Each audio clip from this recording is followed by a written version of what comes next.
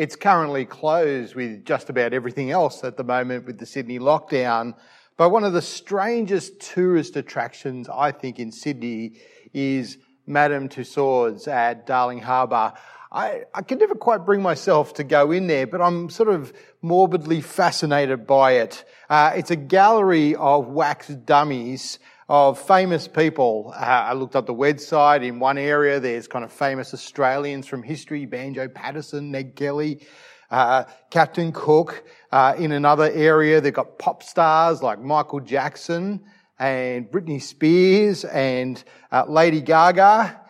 In another, there's Marvel superheroes like Wolverine and Iron Man and Spider-Man, but because they understand geek culture, they've got DC comic superheroes in a completely different area, lest there be warfare and they kill each other. There's Wonder Woman, Superman and Batman. Our passage today is a bit like the Bible's own Madame Tussauds experience, but it's way more than just an interesting walk down memory lane or look over there's a famous person you might recognise and be able to get a selfie with. This chapter has a really important purpose here at the end of the letter of Hebrews we've been looking at. It's here to inspire us to hold on to our faith in the Lord Jesus, to be like these people who held on and stayed the course. It's all leading to the incredible appeal we'll come to next week in chapter 12 and verse 1. Therefore, since we are surrounded by such a large cloud of witnesses, let us lay aside every hindrance and the sin that so easily ensnares us, and let us run with perseverance the race that lies before us. Go on. Do you remember Robert de Castella? There's a famous Australian. He was the world record holder of the marathon. He was Australia's greatest marathon runner. In 1981, he held the record and he was the world champion. The marathon's a grueling event. And I don't know if you realise, I only just realised just the other day that the marathon is the final event in every Olympics. It's the last day and they award it at the closing ceremony just because it's such a mammoth event. When you become a Christian, you are not crossing the finish line. You are jumping out of the starting blocks in an endurance race, a marathon called the Christian life. It's a race that we're on, a long one, a hard one, a taxing one. It's not a quick dash and then it's all over. When you start, you're on this one, you're full of beans and anxiety, aren't you? Eager to get going. You know, becoming a Christian is a very exciting thing. And there are certainly good times on the race where you feel like you're just in the groove, you're in the zone and everything's going right and you've got energy and that's great. But there's also plenty of times when it just seems like an extremely hard slog and you're exhausted and just putting one foot in front of the other on the Christian journey seems almost impossible. What's going to keep you going in those times? What's going to see you to the end? What's going to sustain you in it? What's going to keep you praying to an invisible God? What's going to keep you trusting an unseen Jesus and organising your life and your time and your money, even your holidays and your retirement around the things that we hope turn out to be true? Well, Hebrews 11 is our great lesson on going the distance. You're on a running track inside the Olympic Stadium. It's your race. And as you look up into the stands, you see some of the legends cheering you on, barracking for you. The great cloud of witnesses, they've already gone the distance. They've run the race. And they are our example as we seek to do exactly the same thing. These people are the epitome of the kind of faith that we need. That's the thing that defines them, that shapes them, that they all have in common.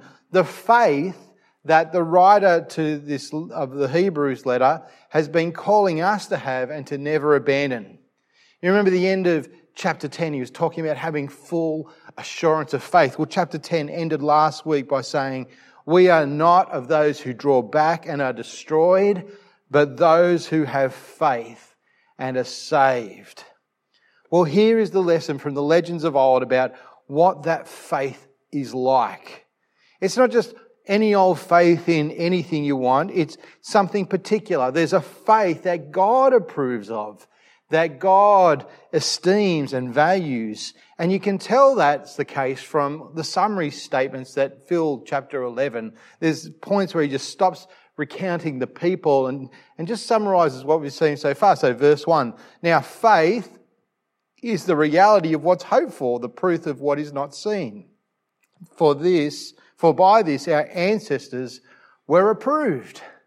This is the kind of faith that God approves. Verse 13, these all died in the faith, although they did not receive the things they were promised, but they saw them from a distance, greeted them, and verse 16, desiring a better place, a heavenly one. Therefore God is not to be ashamed to be called their God, for he has prepared a city for them. Or verse 39 at the end of the chapter, all of these were approved through their faith, but they did not receive what was promised, since God had provided something better for us, so that they would not be made perfect without us. Together, we are to trust God in the way that he approves, that he loves and esteems and values. You often hear people, especially in the media, talking about faith as if it's a thing in its own right and that it's all the same and all equally good. That, while Hindus and Buddhists and Muslims and Christians all believe completely different things, they share this substance called faith that means we should lump them together in the same box. They are the people of faith. But it's not the same thing at all. Even Richard Dawkins, the atheist genetics professor, gets that all faith is not equal. He says, just having faith on its own is not an honourable quality. You could honestly believe that there's a flying spaghetti monster out there, which is, of course, his favourite illustration, the flying spaghetti monster. The point is, he goes on, is not that it's great that you believe, it's what you believe that determines whether your faith is a good thing. At least there's something he's dead right about. I just wish he'd admit that he's just as much a man of faith as everyone else in the world, and his faith is resting on extremely shaky foundations. Because in the Bible, faith, the kind of faith that God approves, is not just believing anything. It's not believing in flying spaghetti monsters. It's not believing whatever religion or thing or flight of fancy that you happen to like. It's believing specific promises that God has made. It's listening to him and believing him about his promises. That's why Hebrews has been so big on the Word. What we do with the Word of God, that when we hear his voice, we take it to heart. We listen to it and not harden our heart. That we hear his Word which cuts through. That Jesus is that Word, that final word from God that the letter started with. Because in a life of seen, tangible things, the main intangible thing that you have to hold on to is words, promises. That's what we have from God. We have promises from him. It's a bit like having a cheque. Now, I'm old enough to have a chequebook and still have it here. And it very rarely gets used. In fact, I could probably look at the stubs and yes, it's been some years. 2016, there you go. I used it 5 years ago, if I can count right. But let's just say I write out a cheque here for $1 million. There you go. I'll even write the numbers. That's what you have to do on cheques. There's the right number of zeros. And I make it out to David, who's just here behind the camera. He's very excited at the moment. To David Blouse, or David Blows, as Lucy calls him. To David Blouse, $1 million. And so here you go, David. Here is, I don't know if he's going to come and get it now. Here's a cheque. It's a promise. It's words written on a piece of paper, a promise. It really puts the focus, doesn't it, on the credibility of the one who makes the promise, the one who said the words. Sorry, David. That's going to bounce. Can you trust their promises? Well, all these people who are listed did trust God and his promises. Take Abraham, for instance, the one who's mentioned more than anyone else in this chapter. They talk about him more than anyone else here. Abraham felt like he could trust God when he spoke, even on when God said ridiculous things that no one else in the world would handle.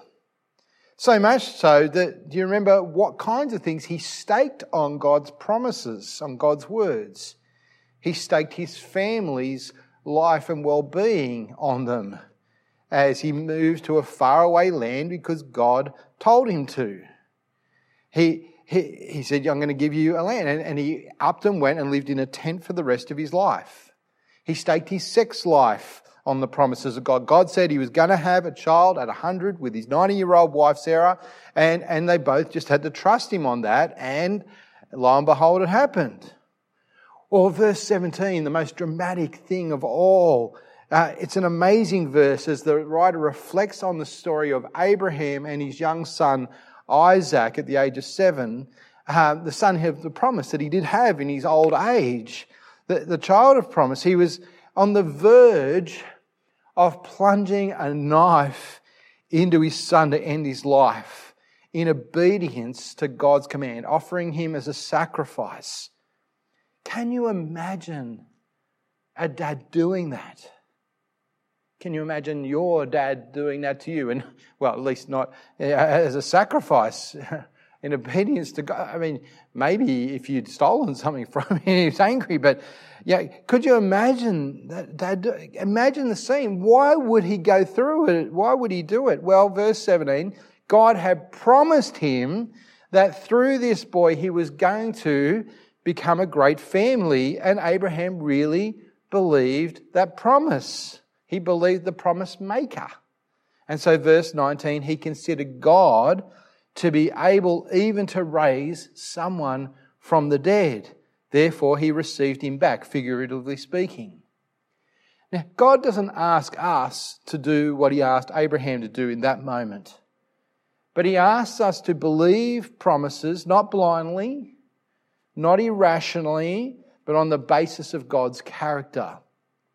And that should be so much easier for us than it was even for Abraham, because we've got so much more to go on in terms of evidence than Abraham ever had. Abraham just had the first few verses, the first few chapters of the Bible, 12 chapters of the Bible. We got the rest of it, the whole testimony to account after account of God's faithfulness to his people, faithfulness to his promises. He keeps his word. The promises he made to penniless widows and to mighty warriors, to kings and to average Joes and to anyone in between. Will you believe the promises that God has made to you? Even when he's making promises about bringing life back from the dead. Because you really need to if you're going to endure as a believer, as a Christian. So the faith that God approves is trust in his promises. That's the first thing the chapter's teaching us. Which leads to the second point that it's making, that these promises that God makes are always about our future hope. And you see that in verses 8 to 10.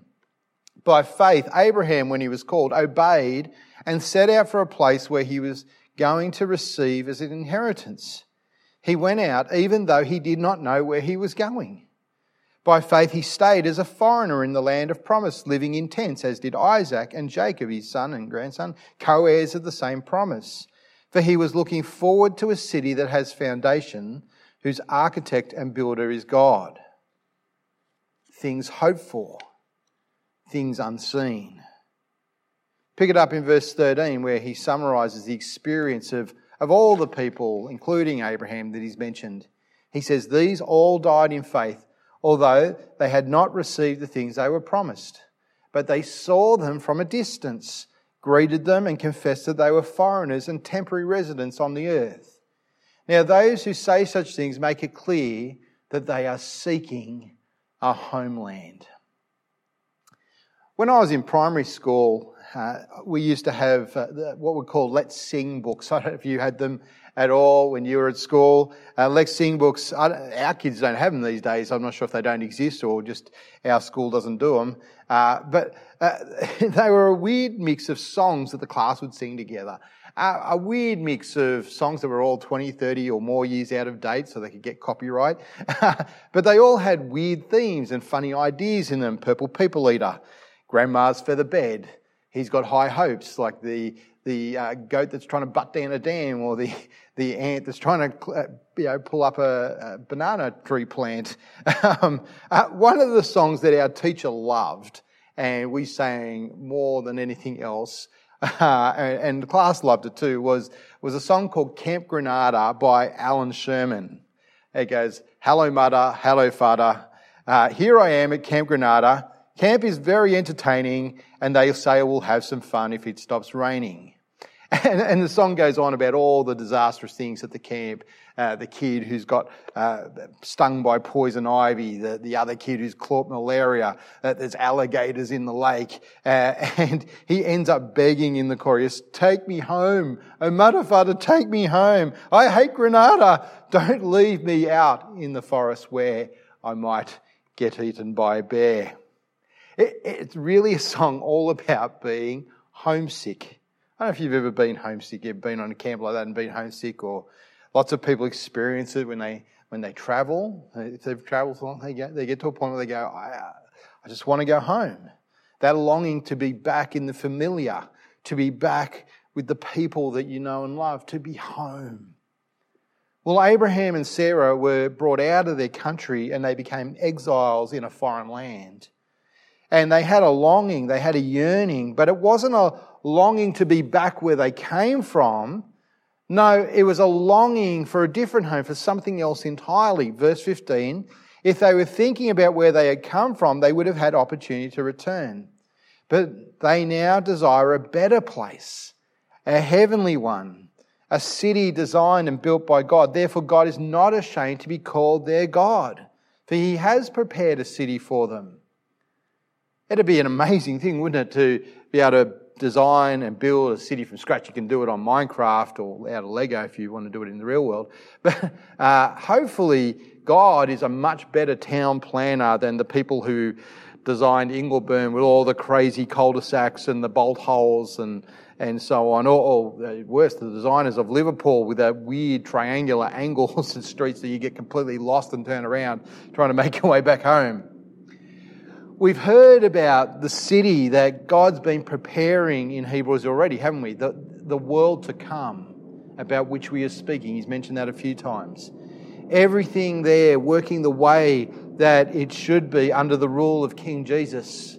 No dog bites, no climate change to worry about, no catastrophes, no death, no dodgy human hearts and scam artists and trying to rip you off an email, no broken relationships.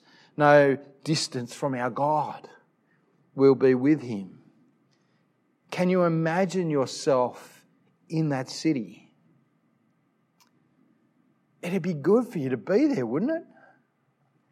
It's your place if you trust God's promises. That's your home. You belong in that city. It's your place. Do you ever think of heaven like that?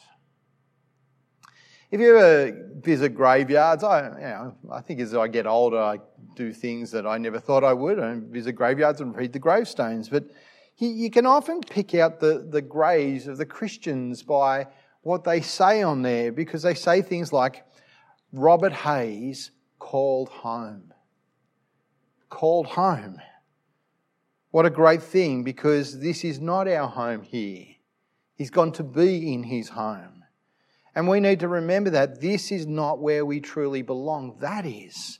We are alien and strangers here. The people around us, they live and breathe as if this is all there is, and they think they've got to milk everything in this life for all it's worth because they've got to leave their mark because this is all there is.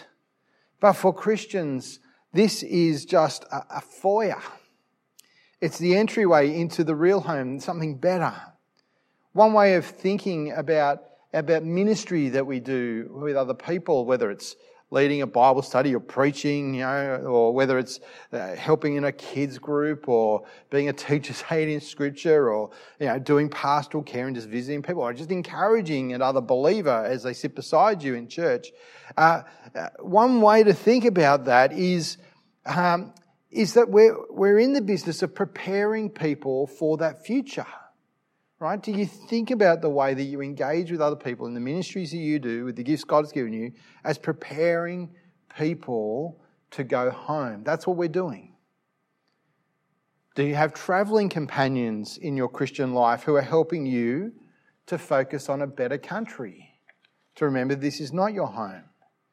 Now, don't misunderstand me. This focusing on the future doesn't mean just sticking our heads in the clouds and zoning out of the real world and just meditating and get away from it all and never do anything useful. I'm not talking about blocking out the reality that we have to live with or dismissing it as nothing, but rather having a right longing and a right hope and attitude that heaven is my true home and I'm only an alien and stranger here now, will totally transform and shape life now in a way which God loves.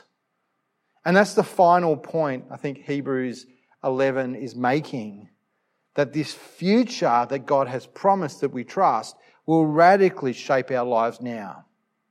See, the world wants to say that faith is a private thing, that it's something that's inside in here. Well, in Hebrews 11, faith is not just something that's in here, no matter how much the HR department might want to say that it is.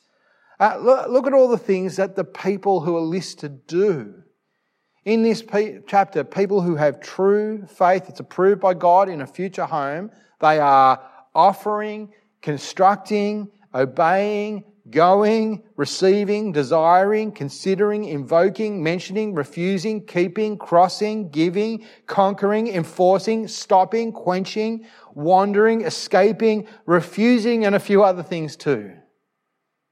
Now let's be clear, he's not all of a sudden trying to smuggle in salvation by works at the end of Hebrews. Remember, we've been saying over and over that our performance and religion will never give us access to God. It's nothing but the blood of Jesus shed for us.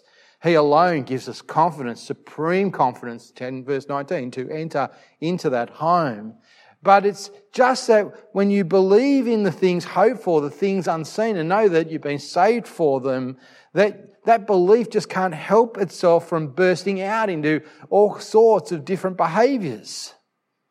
Sometimes your belief in things unseen will make you do things that no one else around you would do, like Noah in verse 7.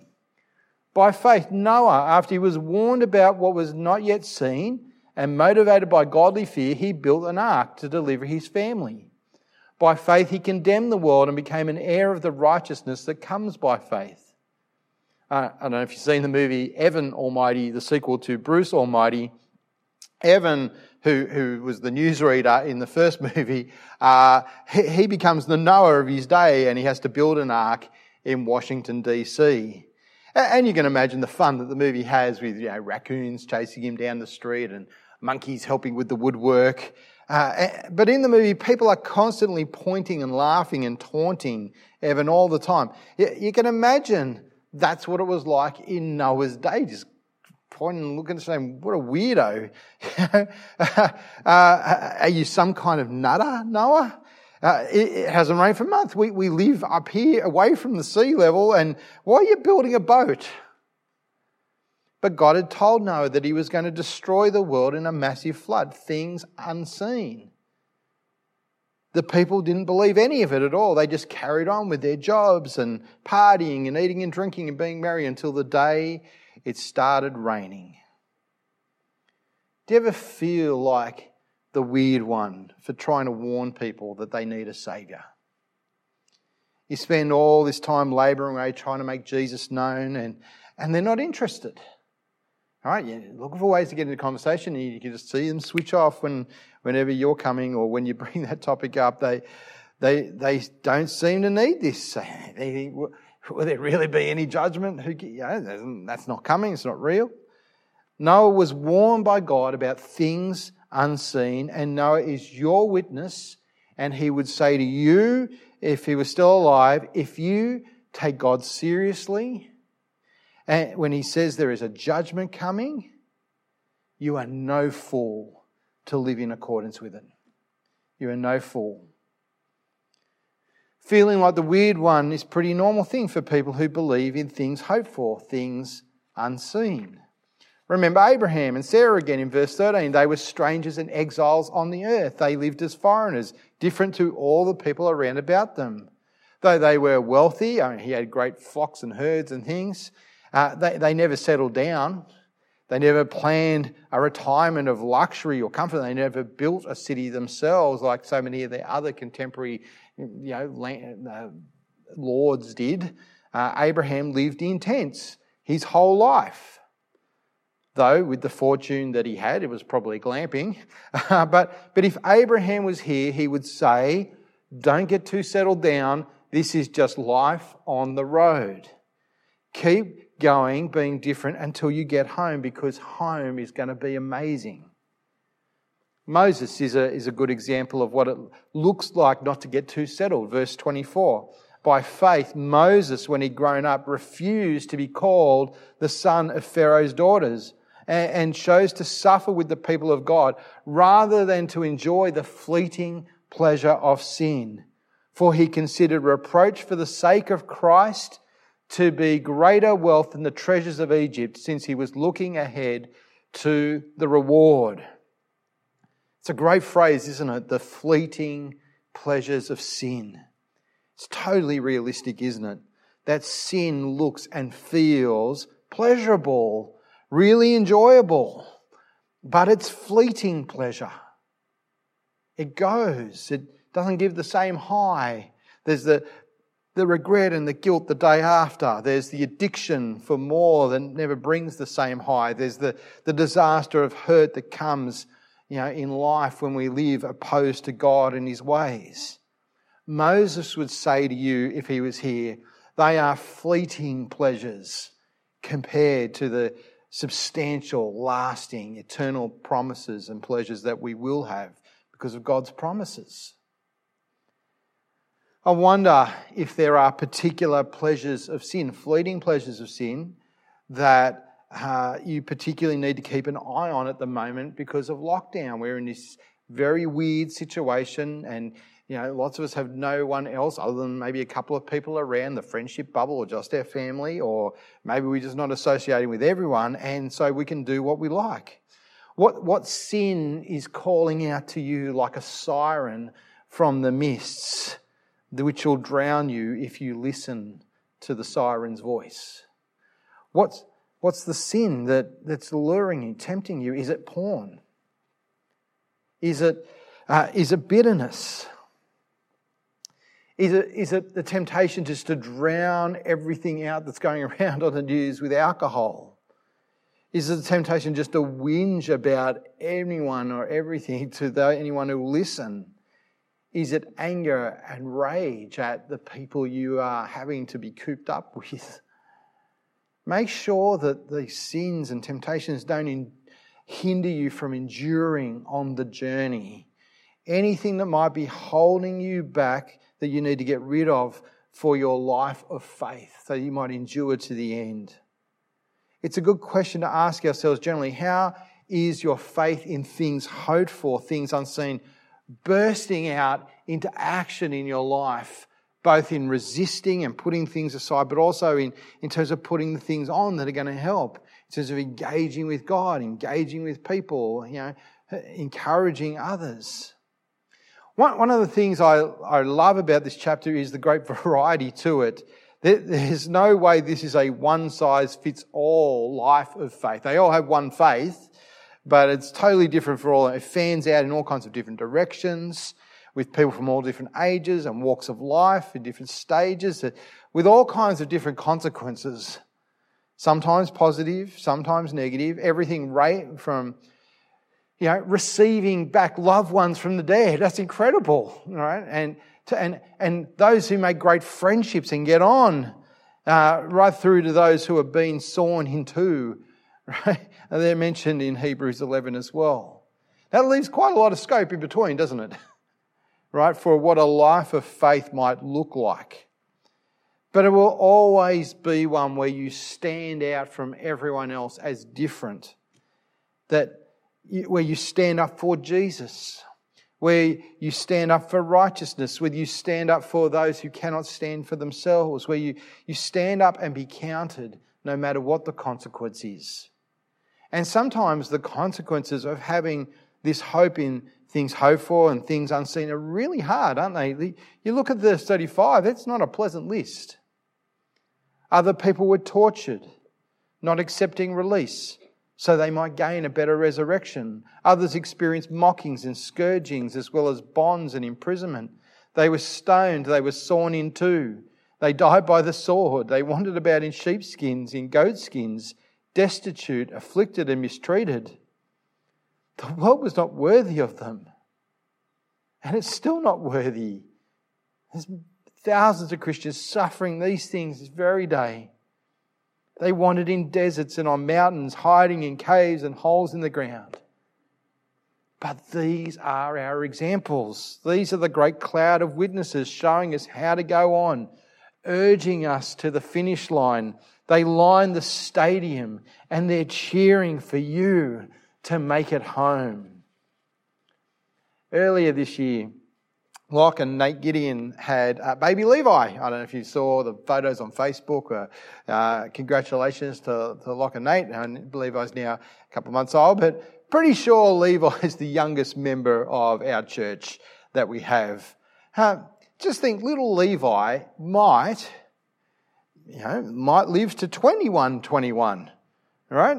There's a good chance he might live to see future King George's son or daughter on the throne of England. That's amazing, isn't it, to think about? Just imagine young Levi, as old Levi Gideon, as he tells the story of his mum and dad's generation to his geriatric buddy in their old people's home. And Levi starts to tell his mate that by faith, you know what my mum and dad did.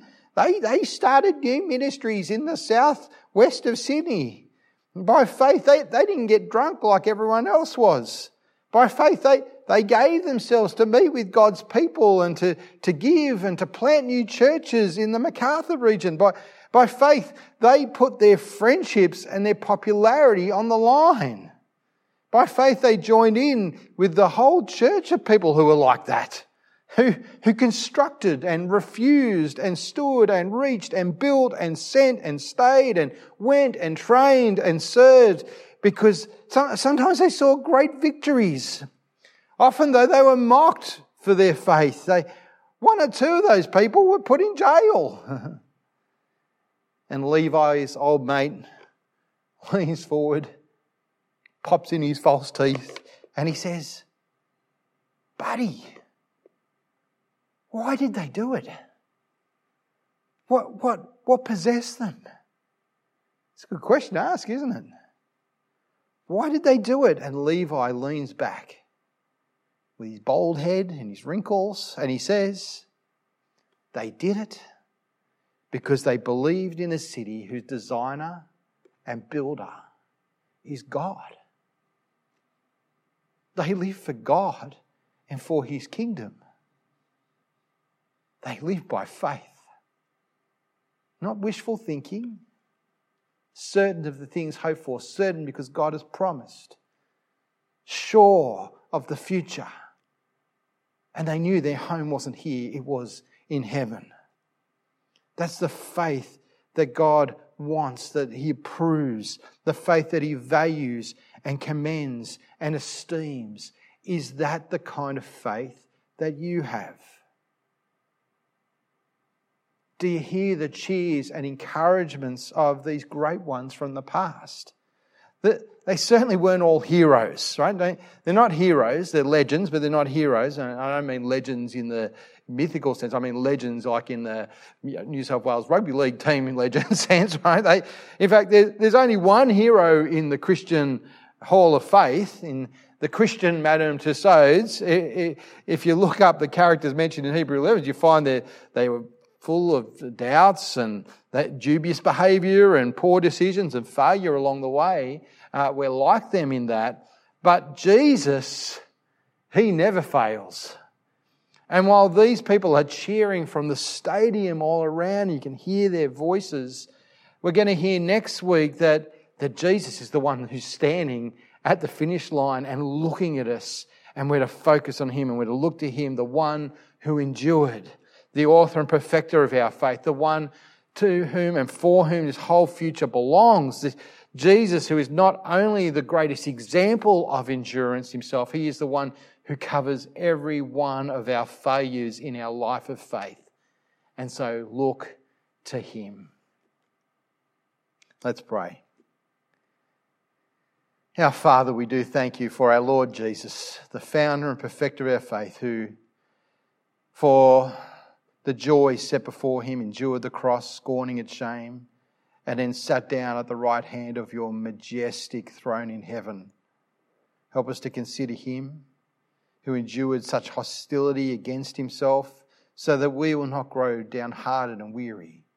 And Father, help us to learn from these people of faith through these generations of the history of your people who knew their home was not in this world, who held on to your promises, who lived for something better, something more for you and your kingdom.